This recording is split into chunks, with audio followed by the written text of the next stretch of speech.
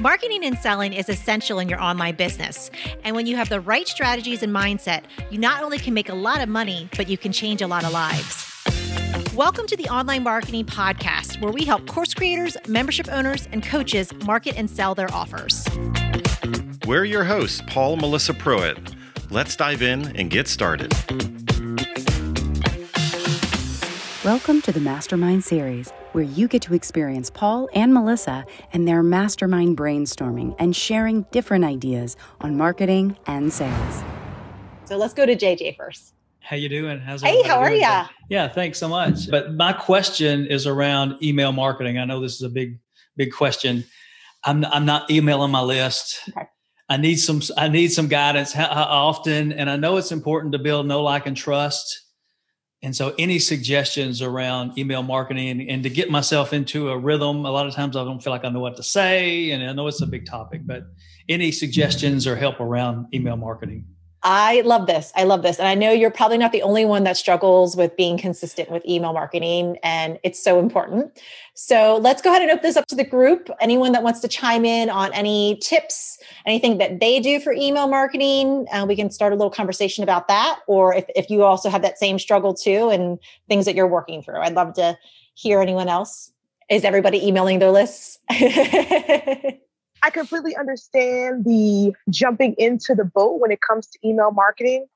I think the biggest thing is that you have to just do it, right? And you also have to think about how many people email you frequently. I used to get super freaked out at the emailing 2 to 3 times a week, but I learned that if Bath and Body Works can email me every day, I can email my list a couple times a week. So that builds that know, like, and trust. Just start there and it'll grow. Excellent. Good. One thing I learned in Paul's class was to think about the customer journey, which I thought really made a lot of sense. So you want to, like, do you already have people on your list? I do. I have 2. I'm almost embarrassed to say I have about 2,000 people on my list. You got no problem then for me. But I'm not communicating with them, right? And so I can't all of a sudden expect them to buy stuff from me, and I just hear crickets. Yeah. So one thing Paul said was to think about the customer journey, so they're warm because they're on your list already, and then put them through a nurturing, caring, giving session before you ask them for anything. And is there a strategy on? That's I will let the experts answer that. Can I add something? Because I just started my list, but it's sort of like grown really quickly. And that's because I've given them the answers to their questions, their problems. So I suppose you need to find out what their problems are. And then I sent them this guide, basically, which was basically, it said, have your best year in music ever, and I gave them 5 things that would make them this year brilliant for them based on my experience and based on what I've heard from what my people were telling me. So I think it's like what Paul would have said as well. It's really, you need to get to know your people, and it's going to be an experiment. You need to find out, like, what's your biggest challenge? That's a really, really good question. Like, what is your biggest challenge? I don't know if have you heard of this software called Bonjoro? I have, yes. Sure. Yeah, that's brilliant. If you really want a really close sort of relationship with your people, try doing something like that. It's not it's email, but it's video. So you can speak to them and see what sort of result you'll get from that. It's just something to try. Thank you. Excellent. Anyone else have any tips on email marketing, what they do? JJ, what I would say is just to bring value. In communicating with them to find out what kind of problems they need solving, and then just bring some things to the table in your emails that bring value to them and make them want more of what you have to say and what problem you could solve for them. It's just a conversation. Don't make it hard. I mean, it's really nerve-wracking, but it's just having a conversation. and just bring some value, add something to it that would be really beneficial for them. Just a simple tip or just an idea that might spark them to take action. Yeah. What kind of membership do you have? It's for people with type 2 diabetes. I help them get off their medicines, reverse their diabetes, and do that through the power of food. Just start conversation with, also of like, what kind of issues are they having? Just ask them or do a kind of a survey and get some feedback of what are they really needing to hear from you. Love it. Thanks. All right. Any other feedback or tips on email marketing? I know I have things I want to share too. And I would just say, tell some stories. Like if you just tell some of the things you've gone through or issues that you've personally faced. I don't know if you have any grandkids or, how good does it feel to be able to play with your grandkids and not worry about your health? Like little things like that, that's just your issues. If you reflect your target market, your issues are their issues, and just tell some of your stories. Excellent. All right. Oh, know how to raise my hand. So I heard somebody say the other day, they sent out a video and they asked a question, and a lot of people actually replied to them. One ever think to start a conversation through an email, I mean. So that's all I wanted to say. That was interesting to me. All right. So JJ, the cool thing is that you said you have a list of how many people so far? 2,000.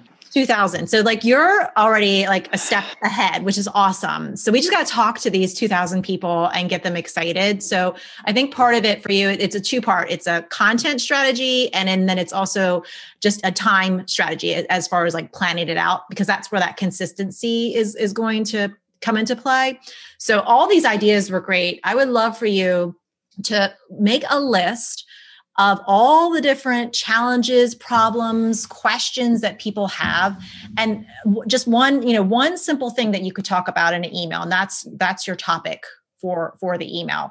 And you can sit down in one setting once a week, write out four of those emails at a time. That way you're kind of doing it all in one sitting. Because the problem is when we want to do email, we don't get consistent. We're kind of behind. And so we're pushing out emails as we're writing them. And I see people nodding that, we're all guilty of that. But if you set aside one day a week, 1 hour, even if you sit down and you write 2 emails in that 1 hour, just addressing one of those questions, one of those challenges, one of those things that you hear them talking about all the time, stories. I love the comment about stories, and just have that one focus on the email.